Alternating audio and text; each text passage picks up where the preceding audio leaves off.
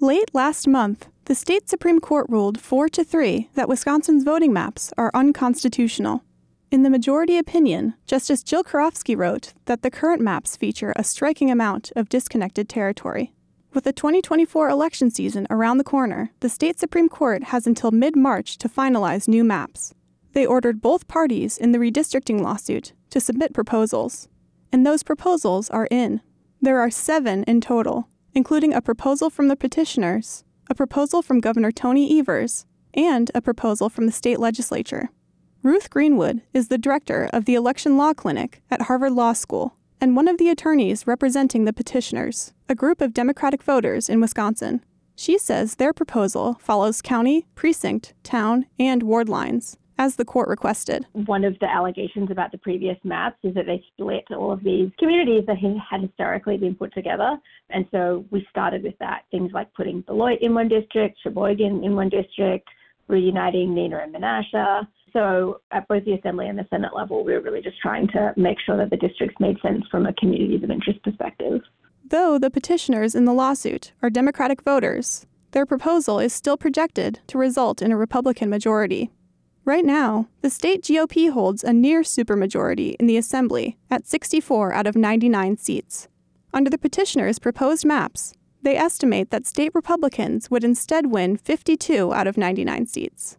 And in the state Senate, Republicans hold a supermajority at 22 out of 33 seats. Under the petitioners' proposed maps, they estimate that state Republicans would instead win 17 out of 33 seats. And that is partially because of the way that people live in Wisconsin, that there's a slight geographical bias towards Republicans. And we've shown that because we've drawn a map that is very respectful of communities and municipal splits and all the rest of it, and still has an only slight bias. In comparison, Greenwood says the state legislature's proposal has a much larger bias in favor of the Republican Party. And that simply doesn't need to be the case. The state legislature's proposal prioritizes the least change from the current maps, moving less than 0.1% of Wisconsin voters to new districts. In the brief, attorneys for the legislature say their map still rectifies the original issue before the state Supreme Court. They point out that the non-contiguous districts in the current maps have been eliminated and urge the court to stay out of politics altogether. But Greenwood disagrees. Much like saying that being, race blind will lead to fair racial outcomes, sometimes you need to be race conscious, or in this case, party conscious, in order to make sure that you're treating people of both parties equally. Parties in the lawsuit have until next Monday to submit response briefs. Then, the map proposals head to the court's redistricting consultants for an evaluation.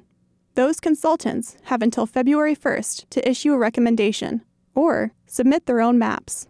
I feel like I've talked to people all across the state for many, many years about how the maps are rigged in one direction, and I'm really excited to see what democracy looks like when everybody's vote counts equally. Reporting for WORT News, I'm Faye Parks.